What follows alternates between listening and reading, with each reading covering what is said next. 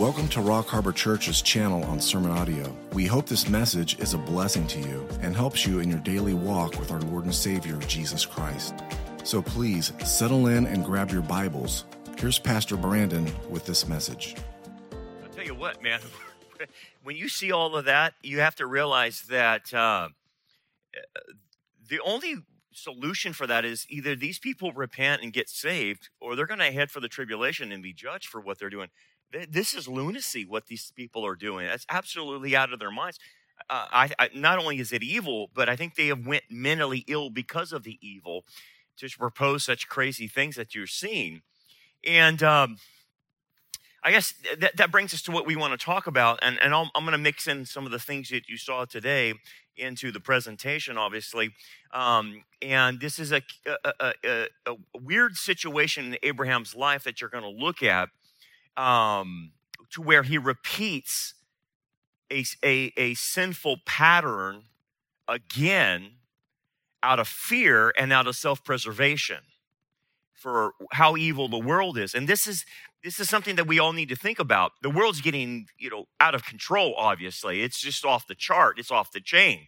I mean, there's no other way to describe it. It's demonic. And one of the things that we're going to have to be able to do in order to cope with the environment that we're in is not go to our default mode in handling fear. Like you saw, the thing said 70% of Christians say they're afraid. Well, fear is not an attribute that comes from God to us, and nor is it good for us to be in that kind of state. But due to the environment around people and people not being equipped spiritually to handle it, you can see why they would become afraid. They become afraid for themselves and their family and the things that are going on. I mean, think about it. They denied a cancer treatment because someone went against the transgender movement. Who does that? Who does that? So you can see how that would evoke fear in people. Like, my goodness, I can't even get health care because I'm going to oppose this crazy notion of transgenderism. And you can see where the fear is being fostered through all of this. So you and I need to learn from this lesson of Abraham what not to do and what to do. And it's what you're going to see with Abraham. He's the father of faith. There's no doubt about it. But he struggles in it just like you and I do. And one of the things he does is he continues to repeat a habitual pattern of how to handle fear in an ungodly way. That's the problem. And you can almost be sympathetic to what he's what's happening to him, because he's a sojourner now. He doesn't have a permanent place to live. And God's moving him and has moved him to the land of Canaan, which is the promised land. And a lot of enemies are out there, obviously. And him and his wife have developed a modus operandi of how they're going to manage the evil in their life with a sin. And the sin is this, that wherever we go, you tell them you're my sister and not my wife, because they will try to kill me. Okay?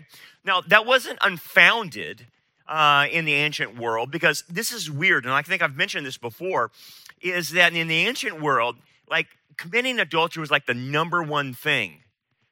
So in order to avoid adultery, they would just kill the husband and take the wife to avoid adultery.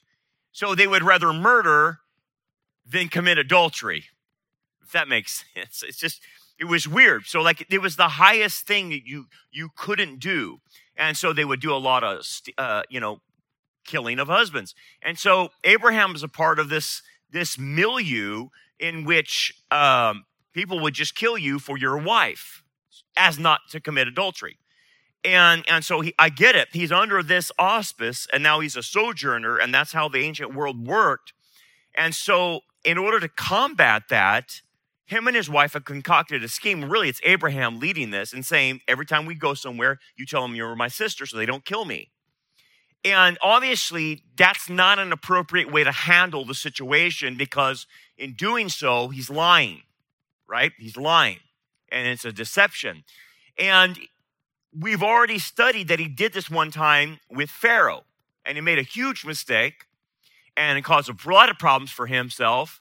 he brought back Hagar, and we talked about the Hagar scene of having Ishmael and the whole thing that developed from that, and the infighting between Sarah and Hagar, and that caused a problem. But Abraham's still rolling. He's still doing the same thing again. And I think that's the thing that we have to take away is the way the world's becoming, you have to manage life the way Christ wants you to manage it, not the way you think you should be able to manage it, not your old ways, not your default ways of handling what's going on. And a lot of people are still doing that. And they're like, well, the ends justify the means. I have to do this. I have to lie in order to do this, yada, yada, yada. And like we had people forging vaccination cards and stuff like that in order to keep their job. Well, you're not going to win on that. Or forging vaccinations that so they could go, their kids could go to college or whatever. And it's like, dude, I can tell you this, that ain't going to work. In the long run, you're going to get burned by that, just like Abraham did. So that's what we're going to study. And let me tell you this. Dealing with the world we're dealing with, it's going to be hard to do the right thing, okay? It's going to cost you. And so you have to continue to resist defaulting into sin in order to manage life. And so we're going to dive into that. So it's a big deal. And I think it's very apropos for what we're looking at. We're going to be in Genesis 19. And let's start in there. Verse 1, it says, Abraham journeyed from there to the south and dwelt between Kadesh, Barnea basically, and Shur, and stayed in Gerar. And you're like, well, you look at this passage and you don't think anything about it. Well, you should think about it. So you see on the map where Hebron is, that's where Abraham was, by the trees of Mamre and the oak trees, and that's where he had settled. Now we have another situation where Moses is introducing you that he now moves again. And what is missing again from this text is there's no command of God to leave, okay? So he just leaves.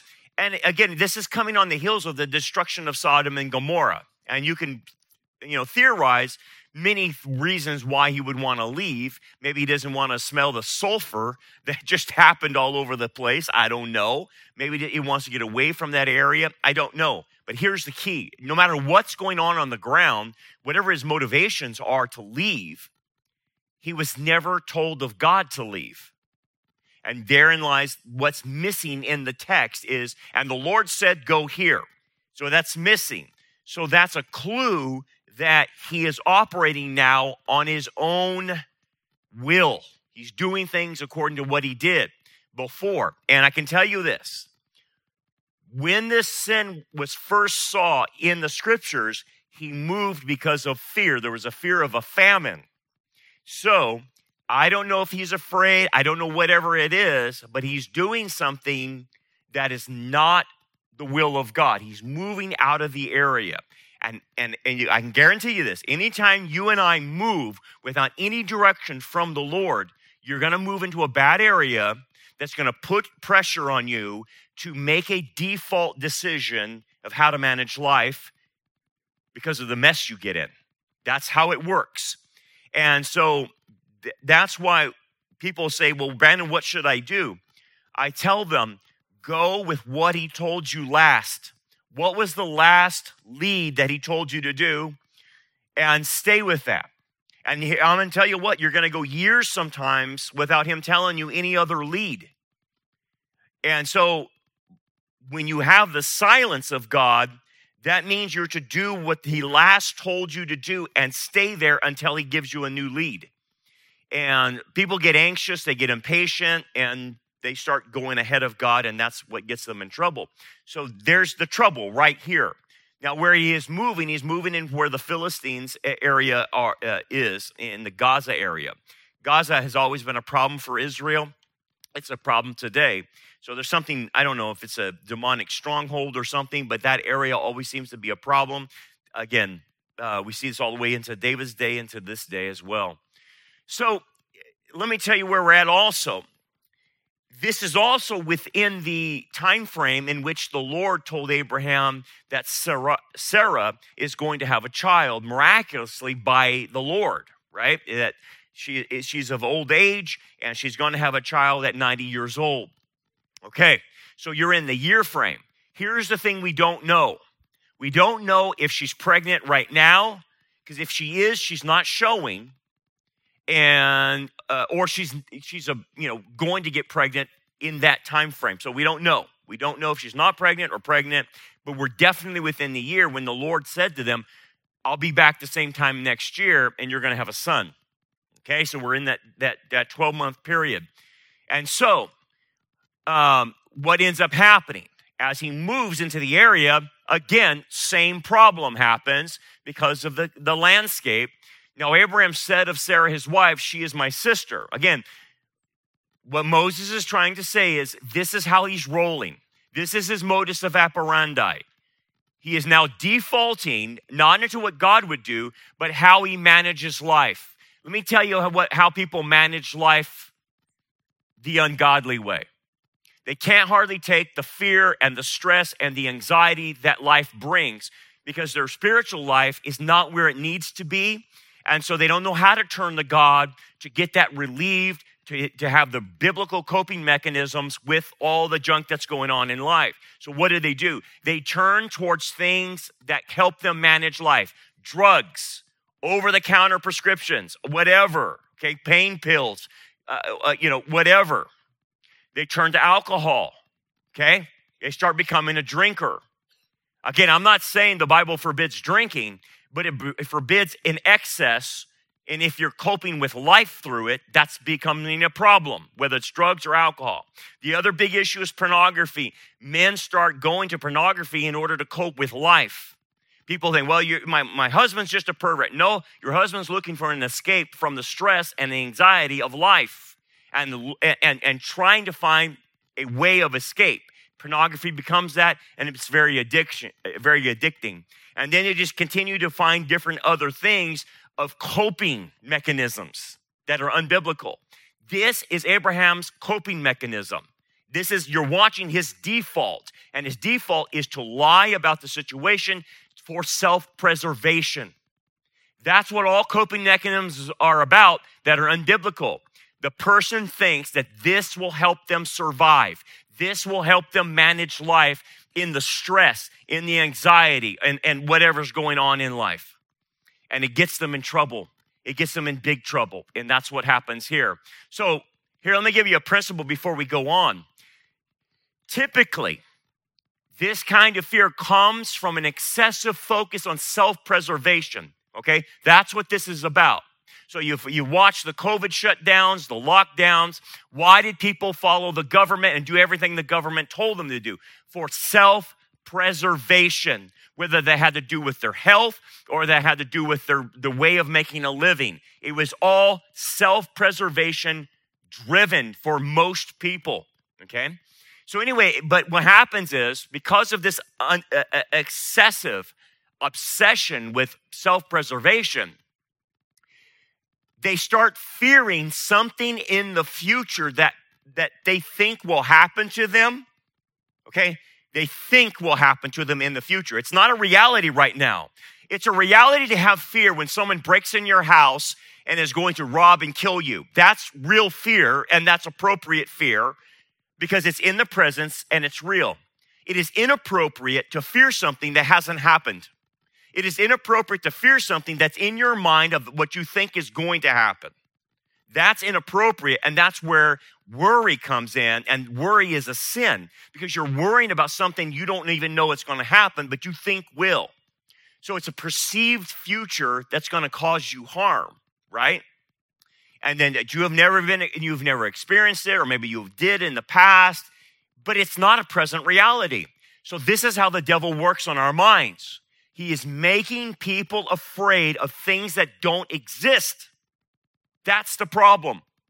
So in Abraham's mind, everywhere he goes, he thinks they're going to try to kill him. That is a misperception of reality. And you can see in his misperception of reality why he would default into sin, because he, in his own mind, has no other solution to deal with this self-perception that he's created. So in essence, Abraham has put himself into an unreality. That's how dangerous this is, okay? I like what Mark Twain said. He says, I've had a lot of worries in my life, most of which never happened. He's right, you know? And it's true when you think about it. Think about all the things you worried about that it never came. I was always worried about how am I going to pay for my kids, man? Because kids are expensive. And now that they're in college and they're older, they're way more expensive. Have you noticed that? When they were little kids, it was no big deal. But man, how much is that going to cost? Oh my goodness, it's like thousands of dollars, college and books and all that junk. And you're like, oh my goodness, how do people raise kids in this environment? But somehow it happens. Somehow the Lord provides. And he gets you through it, which I've learned. But a lot of my fears early on when I was raising kids about not having enough money to support them and be able to go to college and all that stuff, he's already answered that, but he answered it in ways that I didn't expect. So a lot of the things I worried about for them, it never happened. It never happened. Anyway, let's continue on. When the person is driven by the emotion of fear, okay? And this is important for us in the current climate that we're in. The person then loses the ability to reason, okay? This is the problem because fear is an emotion and it stops all thinking. So if someone gets into a state of fear and they're worried about the future, they're worried about something that might happen, what ends up happening is their reasoning faculties actually stop. And then what happens is they get into what we call a spiritual stupor. Because when you lose the ability to reason, you can't hear any other perspective. It doesn't even matter if someone gives you facts and evidence, you will not be able to process that. That's actually scary, but that's actually what happened to the culture, and that's what's happening right now to the culture. An excessive, obsessive fear is giving the culture the inability to reason so that when you present facts and evidence to them, they won't process it. I mean, you can't go any further than what's going on with the masks. You can't go any further what's going on with the vaccines and all that other stuff. People lost the ability to reason. It didn't matter if you showed them the VAERS. It didn't matter. Did you notice that? It didn't matter. Well, that's not the only thing that's coming. There's more coming. And people, out of fear, will lose the ability to reason. Okay, how do you drive it out? Well, first of all, it's the Word of God that has to drive it out. But in two particular areas. When you suffer from fear about things that don't exist, your problem is you lack the trust in God's provision and protection. That's Abraham's problem. Those are the two weaknesses of Abraham if you study his life. His provision and protection. Now, at the end of Abraham's life, he will learn about provision finally. Okay, he will finally admit it, that it's the Lord who provides. But right now, he struggles with it, just like we all do. We struggle with the concept of God's protection and provision. And so because of our lack of faith in those two issues, then we try to protect ourselves and we try to make our own provision. That's how it works. And when a perceived threat is threatening that, then we tend to default into a sinful way of handling that. Now, here's the thing. We have to use the word in those two areas to drive that out of our lives so we can trust God. The more you put that truth in you, the more it drives out fear, okay? So faith will drive out your fear. That's how it works. Faith drives out the fear. The more faith you have in God's provision and protection, the fear dissipates, okay? If left uncorrected, okay, the person will start developing habitual vices in their life in order to manage and cope with the fear. And the habitual device that Abraham is doing is lying. He lies to manage life, okay? But other people will choose other vices, drugs, alcohol, sex, whatever, the whole thing. But here's what happens. You don't get to stay in the habitual devices that you create to manage life. The habitual devices, because they are sin, actually start making you go mentally ill. Now, I'm not talking about certifiably, like we're going to put you away and lock you up or anything. We're talking about you start developing things in your life such as anxiety, stress, depression, despair, an inability to process emotions, impulsive behaviors, increased inflammation in your body. Okay, risk of substance abuse disorders start happening to your physical body. The body is going to do and react off what the soul is doing inside you. Okay, so whatever disposition your soul is in, it will then affect your body. This is why we're starting to see in the society high levels of anxiety, stress, disorders, and high levels of depression. Okay? And I understand that you've told the whole generation that there is no God, there's no meaning in life, and of course that would cause anyone depression if you knew that, right? But that's why we're seeing that a high level of mental illness in the Western society. This is a result of not thinking correctly, a result of fear. And what do they keep doing to keep people in check? They keep giving them things about fear, crises that they keep making up and manufacturing and stuff like that. So if you notice yourself that, I can't, I'm having trouble sleeping, I'm having trouble with depression. I'm having trouble with my emotions. I can't regulate my emotions. I'm on edge. I'm ticked off all the time or whatever. Be careful, because you need to go back and say, well, how are you managing your fear? What are you afraid of? That's the question you have to ask yourself. What am I afraid of?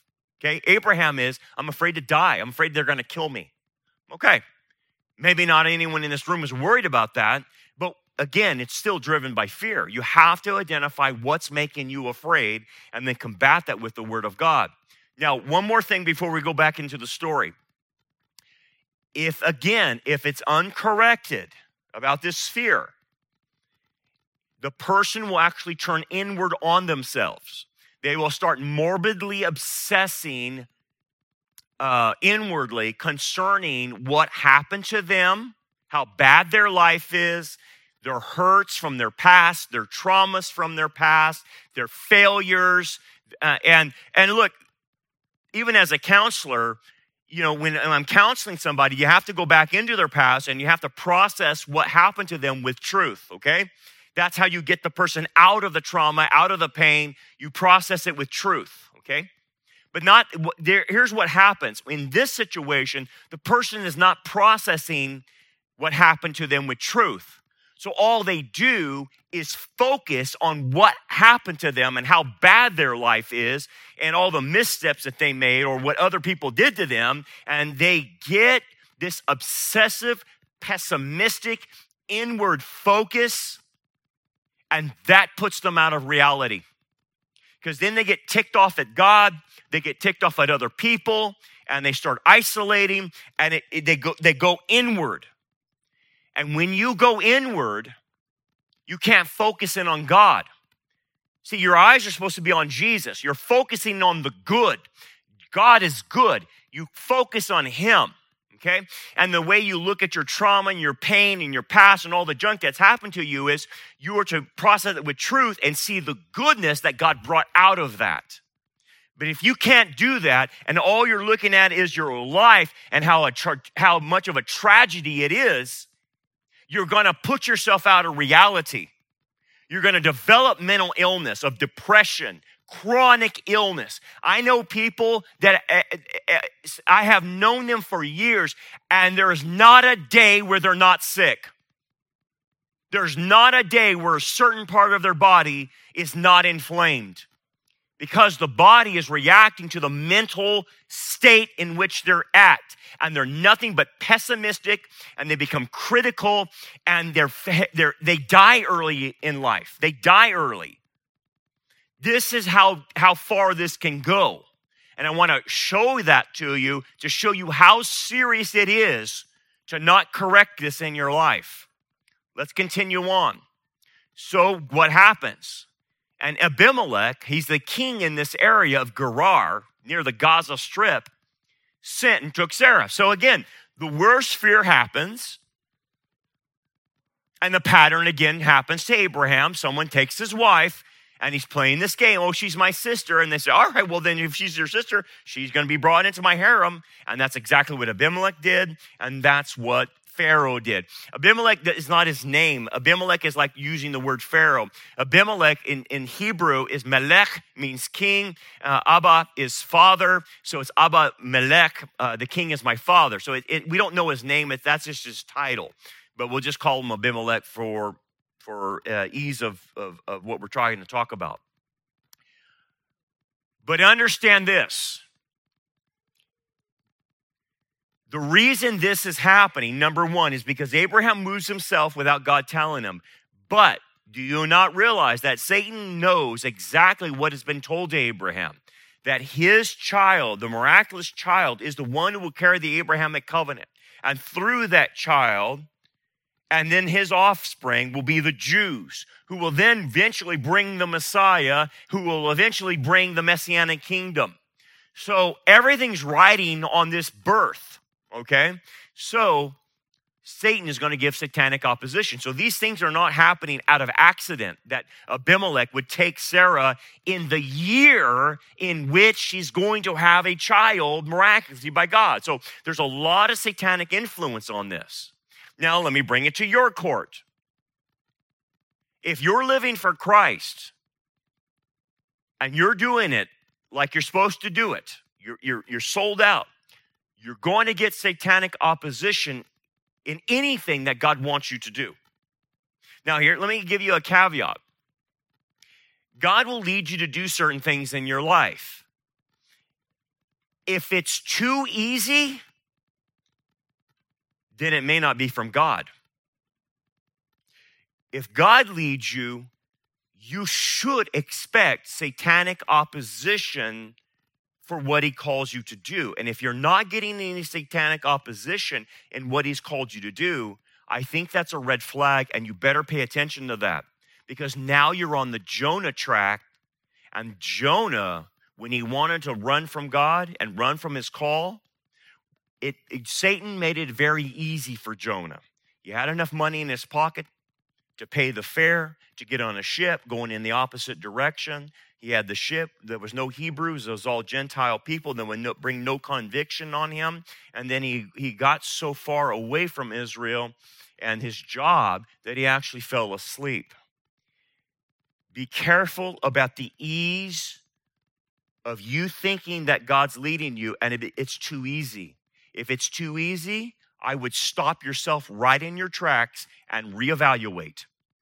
Because every time God wants you to do something, it's hard. Think about this. We're moving into our building in 2 weeks. It has taken 12 years to the day when we move in. Okay, 12 years. Now, what is that? It is a road less traveled. It is a hard road. And now we're getting in there, but it wasn't easy. It was the will of God.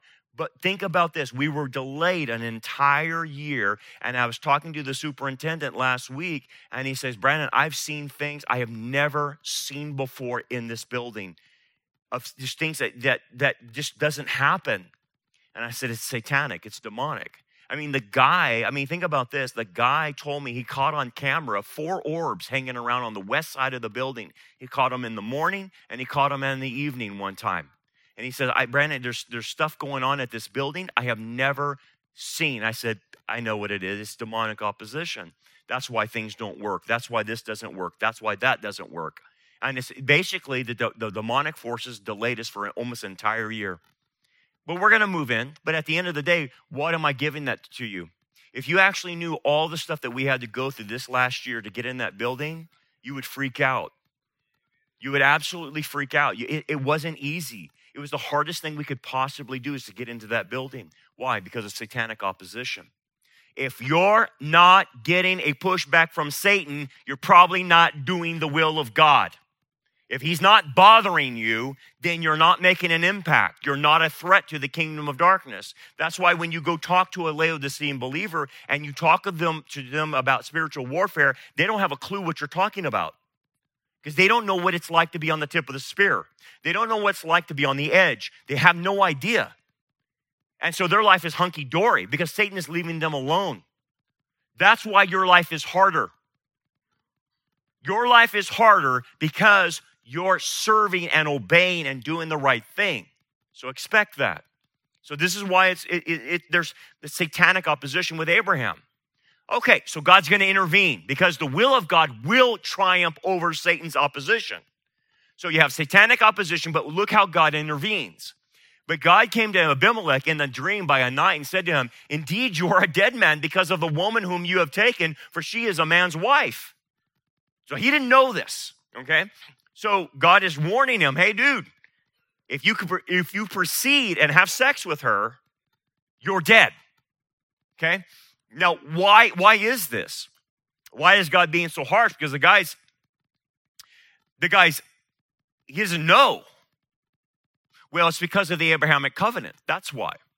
Now, in verse 17, just to give you a preview, what was actually happening? What the minute Abimelech took Sarah, the Abrahamic cursing went into effect. And the cursing affected his whole family and everybody. Look at verse 17. So Abraham prayed to God. This is the after effect. And God healed Abimelech, his wife, and his female servants. So you can see all the effect of happened of going against the Abrahamic covenant. Then they bore children. So basically, God closed up their wombs. And for the Lord had closed up all the wombs of the house of Abimelech because of Sarah, Abraham's wife. Not only did he close up all the wombs, something in the plague affected the males too, to where no male and no female could have sex. That's the implication. And actually, that plague was an act of grace, so Abimelech would not have sex with Sarah and then cause a problem of whose child is this? Is this Abraham's or is this Abimelech's child? As you can see, the satanic opposition trying to confuse the child of promise. So it's a big deal. So the minute he did that, the Abrahamic covenant went into effect and cursed the family because of that. And that's what we have to understand. This is still in effect, the Abrahamic covenant. The Abrahamic covenant is still in effect. I will bless those who bless you and I will curse those who curse you. This is why it's important in your life to be pro-Israel. Not pro-Israeli government, not pro-Knesset, but pro-Jew. They have the right to the land, that the land shouldn't be divided, that we should do everything we can to support the Jewish people and their homeland and whatnot. That's part of being a Christian Zionist. Because, why are we Christian Zionists? Because of this. This is in effect. If you want the blessing of God, bless Israel. Bless the Jewish people. If you want to get cursed, then do what the rest of Christendom does and becomes anti-Semitic, replacement theology, the whole thing, and watch yourself get cursed because it's still in effect. It will affect you. I think one of the blessings of why God continues to bless us is because we bless Israel. We're very supportive of Israel, as you know. And so we get an extra blessing that other churches don't get, that don't even talk about Israel, or this is not even on the radar because they have replacement theology. So we're under that blessing. Anyway, but Abimelech had not come near her, and he said, Lord, will you slay a righteous nation also? Well, no, he won't, because he already had that conversation with Abraham about Sodom and Gomorrah. Did he not say to me, she is my sister, and she even herself said, he is my brother? So they both lied. In the integrity of my heart and innocence of my hands, I have done this. So he's right. He doesn't know. He has no clue. And God said to him in a dream, yes, I know that you did this in the integrity of your heart, for I also withhold you from sinning against me. How did we withhold him? Somehow the plague prevented him from having sex with her. That's what God did as an act of grace to make sure that didn't happen. Okay? Therefore, I did not let you touch her. Now, therefore, restore the man's wife, for he is a prophet, and he will pay you, and you shall live. But if you do not restore her, know that you will surely die, you and all who are yours. So please do what I'm asking you to do, returner, and the Abrahamic covenant will bless you rather than curse you. That's how it works, okay? It's God's foreign policy with Gentiles. Okay, so Abimelech rose early in the morning, called all his servants, and told all these things in the hearing, and the men were very much afraid, as I would be too, okay? Now, Abimelech called Abraham and said to him, now Abraham is going to get what he deserves. He's going to get reprimanded by a Gentile pagan, okay? This is probably the most embarrassing thing that any believer can undergo, is that when a believer acts out of the will of God, God will then finally use a pagan to rebuke them. And that's kind of not a good thing, okay? God did this with Israel when he rebuked them for not saying that the Messiah was a spotless lamb, and he rebuked them with a Gentile. Remember who that Gentile was who said he was innocent 3 times? Pilate. It is the most embarrassing thing in Scripture is when a pagan rebukes you. And Pilate rebuked the nation of Israel because he says, I find no fault in the man. So God, again, you can see the principle where a pagan rebukes a believer.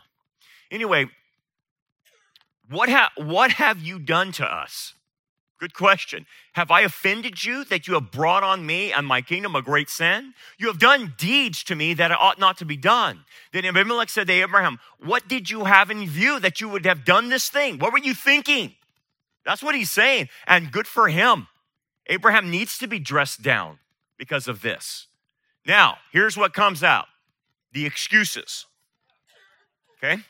So Abraham's actually going to give 4 excuses. Now, this is where I'm going to dovetail into current events, okay? So I want you to see the excuses. Number 1, Abraham said, because I thought surely the fear of God is not in this place, and they will kill me on account of my wife. Now, what is this? This is called a false assumption, okay? The assumption that Abraham's working on is what we call a black and white thinking. Be careful with believers that have black and white thinking. They're very difficult to deal with. There's no gray areas for them. Okay, in black and white thinking, what the person will do is blanket everything with one principle. All men are pigs. Okay, they'll do that. All women are witches. Okay, and what they do is that's a black and white world, and the reason they do black and white is because it's easier to deal with in a black and white. All this is wrong. You look what Black Lives Matter does. All cops are bad, right? They'll do a blanket, right? That's called black and white thinking. Black and white thinking prevents you from seeing the exceptions in life. No, there are good men and there are good women. That's the exceptions. So what is Abraham's false assumption? Everywhere I go, they're going to kill me for my wife. That's a false assumption. And he said it because, I didn't know there was piety here. I didn't know you guys were God-fearers. Wait a second. There's still people that are halfway decent, Abraham.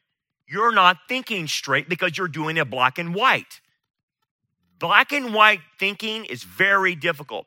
Black and white Christians gravitate to Calvinism and Arminianism. Okay? Because it's very easy to deal with people black and white terms. So I'll give you an example. A Calvinist, when someone gets into sin, in a protracted period of season of sin, they'll say, that person is evidencing that they're not saved. No, it's not. That's evidencing there's a lack of discipleship. Or the Arminian will say, they got into a protracted period of sin and they've lost their salvation. No, they're not. That's what we believe in eternal security. See, the Arminian and the Calvinist doesn't want to deal with the gray area that a Christian can be born again and struggle with sin. So their conclusion in a black and white world is you were never saved to begin with, or you lost salvation, which you can't lose salvation. And works don't prove you're saved. Works prove your discipleship, not your salvation. But see, to go into that frame of reference, you have to leave the black and white world and never go back to it. And therefore, you have to deal with Christians struggling with their sin, and they don't want to do that because that's too difficult. So here's the thing. Here's the false assumption. You want to see a false assumptions in society? Here's the false assumption. Children know what is best for them. I know that sounds crazy, right? And everybody in this room say, yeah, Brandon, that's crazy. I just sat at a board meeting at the Kern County Superintendent's on Tuesday night where half the room doesn't believe that. Half the room believes that children know best for them. And they sat there with their blue hair and their green hair and their mask-wearing virtue signaling and believed the false assumption. They also believe that disclosing information to parents will lead to suicide and persecution of children coming out as LGBT. Both are which false assumptions. Not true. But I sat there. Here's the meeting I went to. Oops, play. The possibility of implementing a controversial student gender identification policy led the Kern County Board of Education meeting to last almost 5 hours yesterday. Eyewitness News reporter Leslie Valle has more details on what was said last night. Leslie. Yes, Michael, the room was split with those who were for and against the policy. Angry parents, students, and even staff members can be heard yelling at each other and at board members. You, sir, are a disgrace, and you should be ashamed of yourself. How are we supposed to catch predators when we're giving them different sexes? Emotions were high on Tuesday as the Kern County Board of Education held their latest meeting, and within the first 20 minutes, the public was asked to leave. We need to clear the room. It came after the discussion of the possibility that Kern County schools would be the next to adopt a policy that requires teachers and staff to tell parents if their child decides to change their gender identity from the one assigned to them at birth. The policy is similar to the one in the Chino Valley Unified School District that passed in mid-July. Here in Kern County, when the public was let back inside, many were supportive of the proposal and others weren't. Meshing the two together through policies like this will bring harm to hundreds of students. Policy like this, I think that, again, there's no research that supports your decision to keep secrets from parents. After nearly 5 hours, board members left with no definitive answers. There is concern in this community for both sides of this story, and it's not up to us to determine what it is. The law says we cannot contact parents, and that's the law. It doesn't say that. So we're dealing with board members that think that the law they're reiterating the law that says the teachers and the administration don't have to tell the parents. Hey, I'm gonna tell you what, man. If they won't reverse that, I told them at that meeting, I said, all the Christians in this community are going to pull their kids out of private school and they're going to, public school and go to private school or homeschool, because we're not going to put up with you not telling the parents what's going on with their children. But again, it's a false assumption. Let me ask you this. When did it become debatable, parental rights? When did that become debatable? Oh, it was when the LGBT agenda infiltrated the school systems. We're going to not tell mom and dad if their child says, now I want to change my gender. That's insane. I'm sorry. I can't put my kid in that kind of environment. That's ridiculous. Now, by the way, here's the false assumption. The false assumption, and I heard it on Tuesday night from the virtue mask wearing people with the blue hair. Okay? This is what they said. They said, if you tell the parents that their kid is coming out of the closet, you're going to cause suicide. You're going to cause death. You're going to cause persecution of these children, which is a bogus argument. You're going to create a suicide in the person. This is harmful to children. By the way, they're lying. It's wrong. It's a lie and it's a false assumption that happens. Are there extreme cases? Probably, but overall, it's not. Here's the data. The data I pulled from the Swedish study is the most comprehensive study ever done on transgenderism. Okay, it's out of Sweden. Okay, and here it is. I pulled it off the internet. Anyone can read it. I don't know why anyone doesn't, because it's all there. Okay. It studied 324 different transgenders and followed up on what happened to them. Understand this. 10 to 15 years after surgical reassignment, the suicide rate of those who had undergone sex reassignment surgery rose to 19.1, comparable to the rest of the population. A 19% increase of suicide if you have the transgender surgery. That's what they don't want to deal with. That's the reality. That's the facts. But no, we got to keep this policy because people will commit suicide. If you change them, so to speak, by cutting body parts off, you increase their risk of suicide 20%. There's the facts. They don't want to talk about facts because remember, when you go out of reality, facts and evidence don't matter to you. And of course, we're not grooming your children, they say. We just want to provide an environment for your kids to come out. We're not grooming, but yet LA Public School District promotes Rainbow Club for LGBT elementary students and their friends. And if you're not quite sure, little Johnny, we'll let you watch this video where two guys fall in love at the school grounds. Okay? They are grooming. Austin, Texas School District encourages children and families to wear pride costumes and attend LGBT pride parades. Don't tell me they're not grooming. Don't tell me that at a board meeting that you're not grooming, because you are. Or how about the company's grooming? This is Skittles' latest package. You can read their Black Trans Lives Matter, Joy is Resistance. You got transgender people on there and all kinds of weird stuff going on there. And this is Skittles. Don't tell me you're not grooming children. You're using the candy to go after them.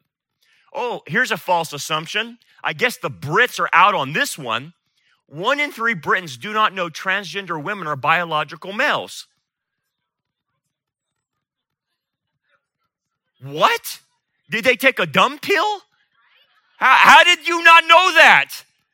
False assumptions. You see how false assumptions work in our society? How about this one? False assumption. PCA, Presbyterian USA, pastor sermon slams pro-lifers, rejoices in her 2 abortions. I felt no guilt, no shame, no sin. Now, what's the false assumption? The false assumption is that God approves of killing babies. That's the false assumption. And yet we have this going on in Christendom. Here's another false assumption. This is interesting. If you've ever been following Jordan Peterson, I think that guy's either getting close to saved or he is saved. If you've been following Jordan Peterson, it's pretty amazing what I've seen, a transformation happen in this guy, coming from a secular world to now, it appears that he's getting close to being a Christian. Anyway, his daughter is being influenced by that, and she's becoming a Christian. I don't know where she's at on that, but she's starting to go to church now.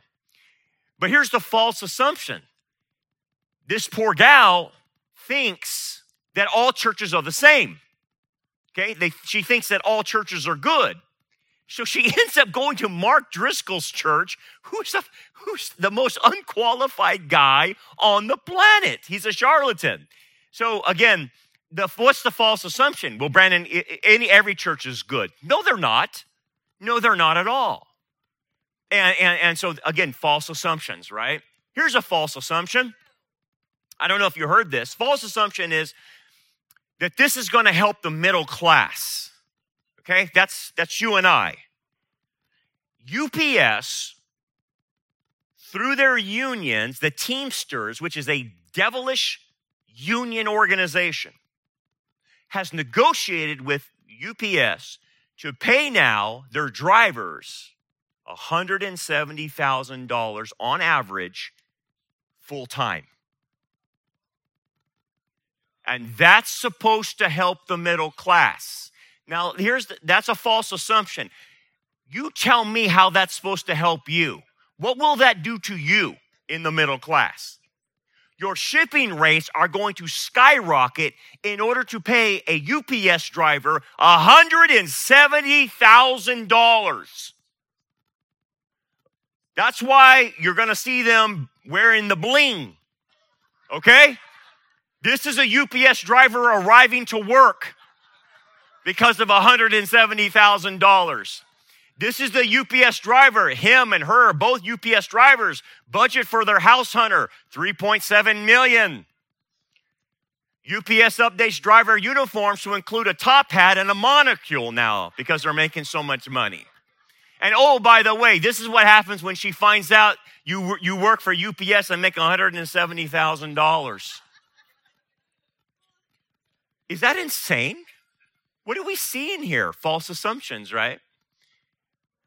Excuse number 2. But indeed, she is truly my sister. She is the daughter of my father, but not the daughter of my mother. And she became my wife. What is this? Well, he's saying that, well, I didn't disclose to you that she is my half-sister and my wife. But it was all deception. And what was this? It's a self-serving rationalization for bad behavior. That's what people do. This is how you sleep at night. You have to rationalize bad behavior, right? It's like my kid comes to me and says, I failed because my teacher hates me. Have you heard that one? It's always that. My teacher hates me. And maybe in some cases they do because you might have a blue-haired LGBT, whatever, teacher. And I get that one. But, they always blame the teacher for their lack of doing well. But let's look at some self-serving rationalizations. Here's a self-serving rationalization. This is insane of how crazy our community is. Subway announces that nearly 10,000 individuals decided to change their name to Subway in order to receive free sandwiches for the rest of their life. They went in and legally changed their name to Subway to get the sandwiches. And about 10,000 people did this. Now, if that ain't the stupidest thing I've ever heard, but this is called rationalization to get something.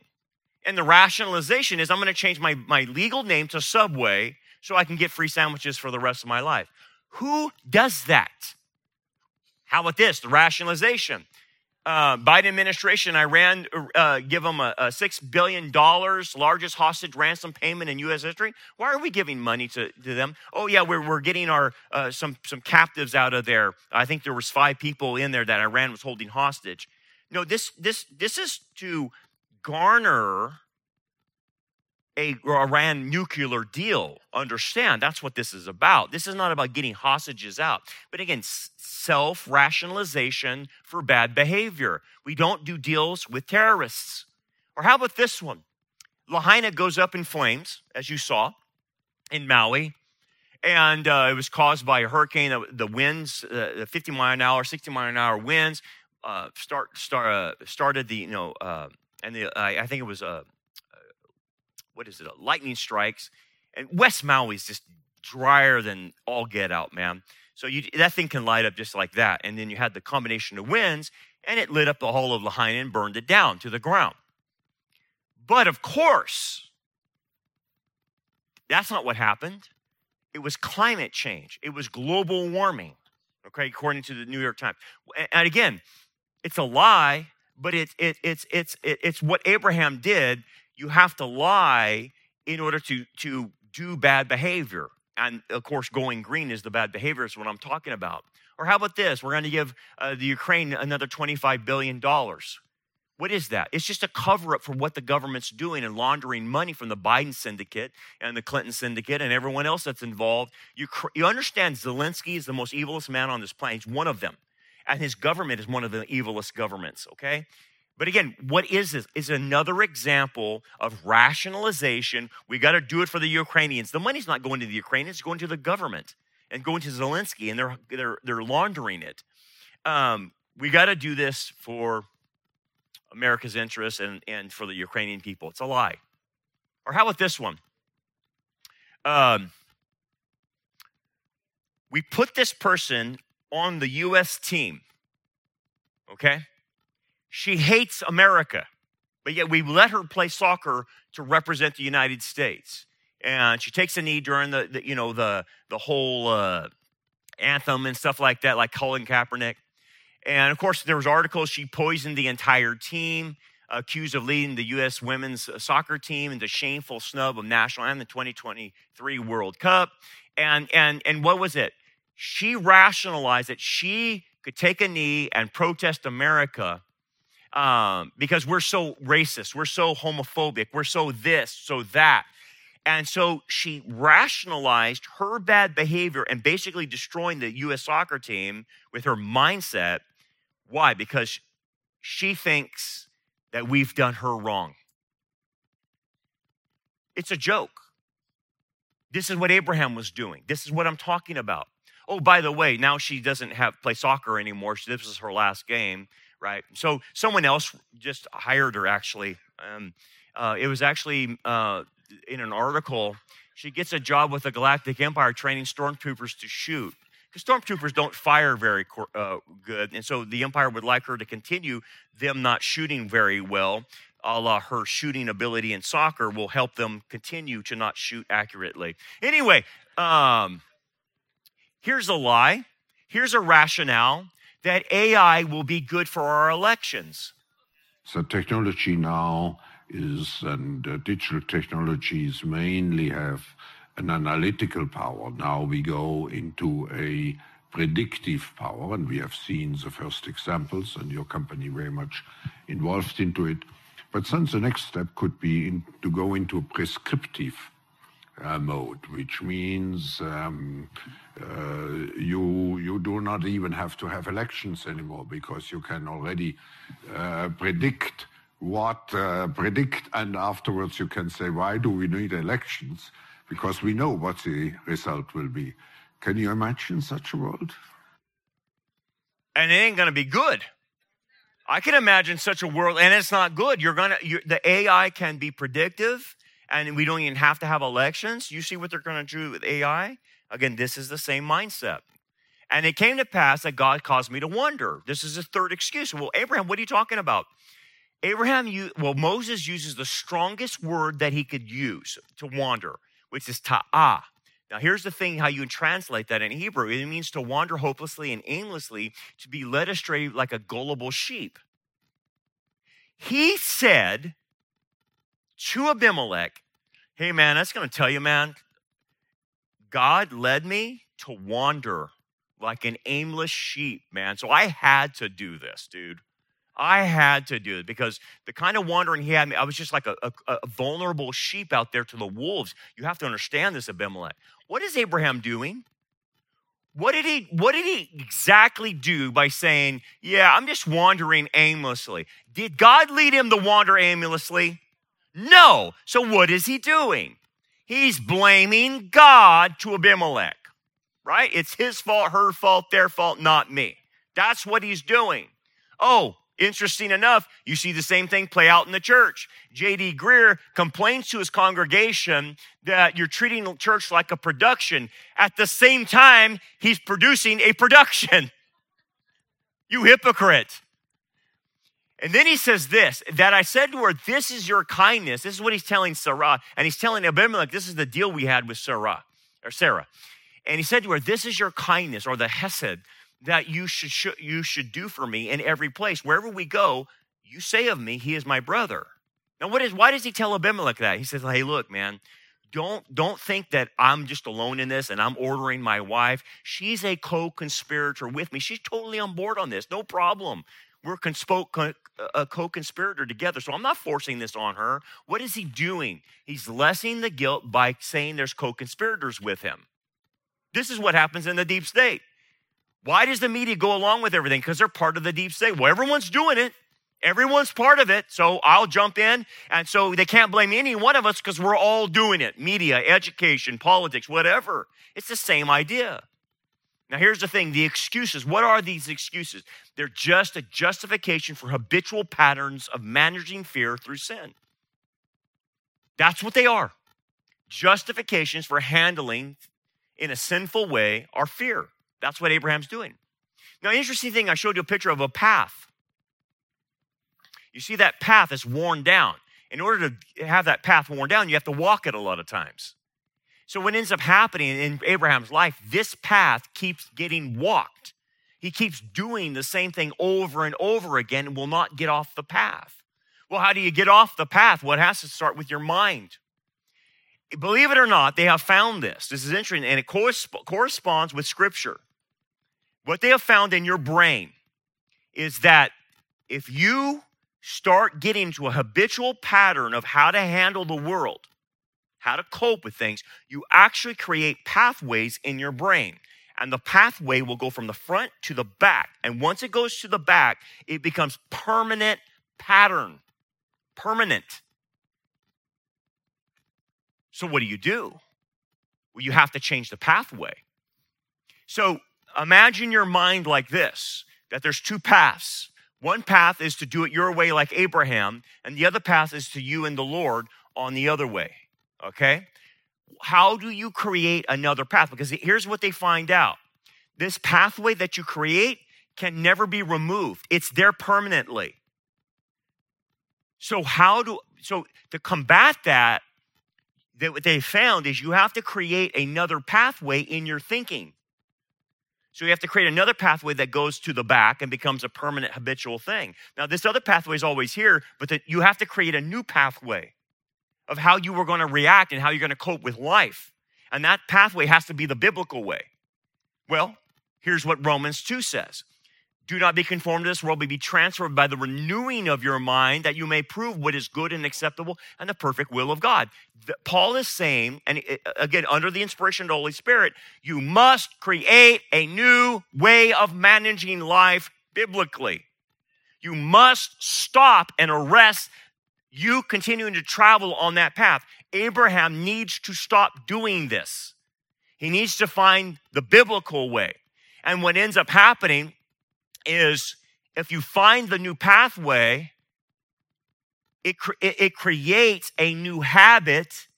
And then when the pressure's on you to be afraid, the new pathway will kick into gear and you will respond correctly in a biblical way of handling the fear.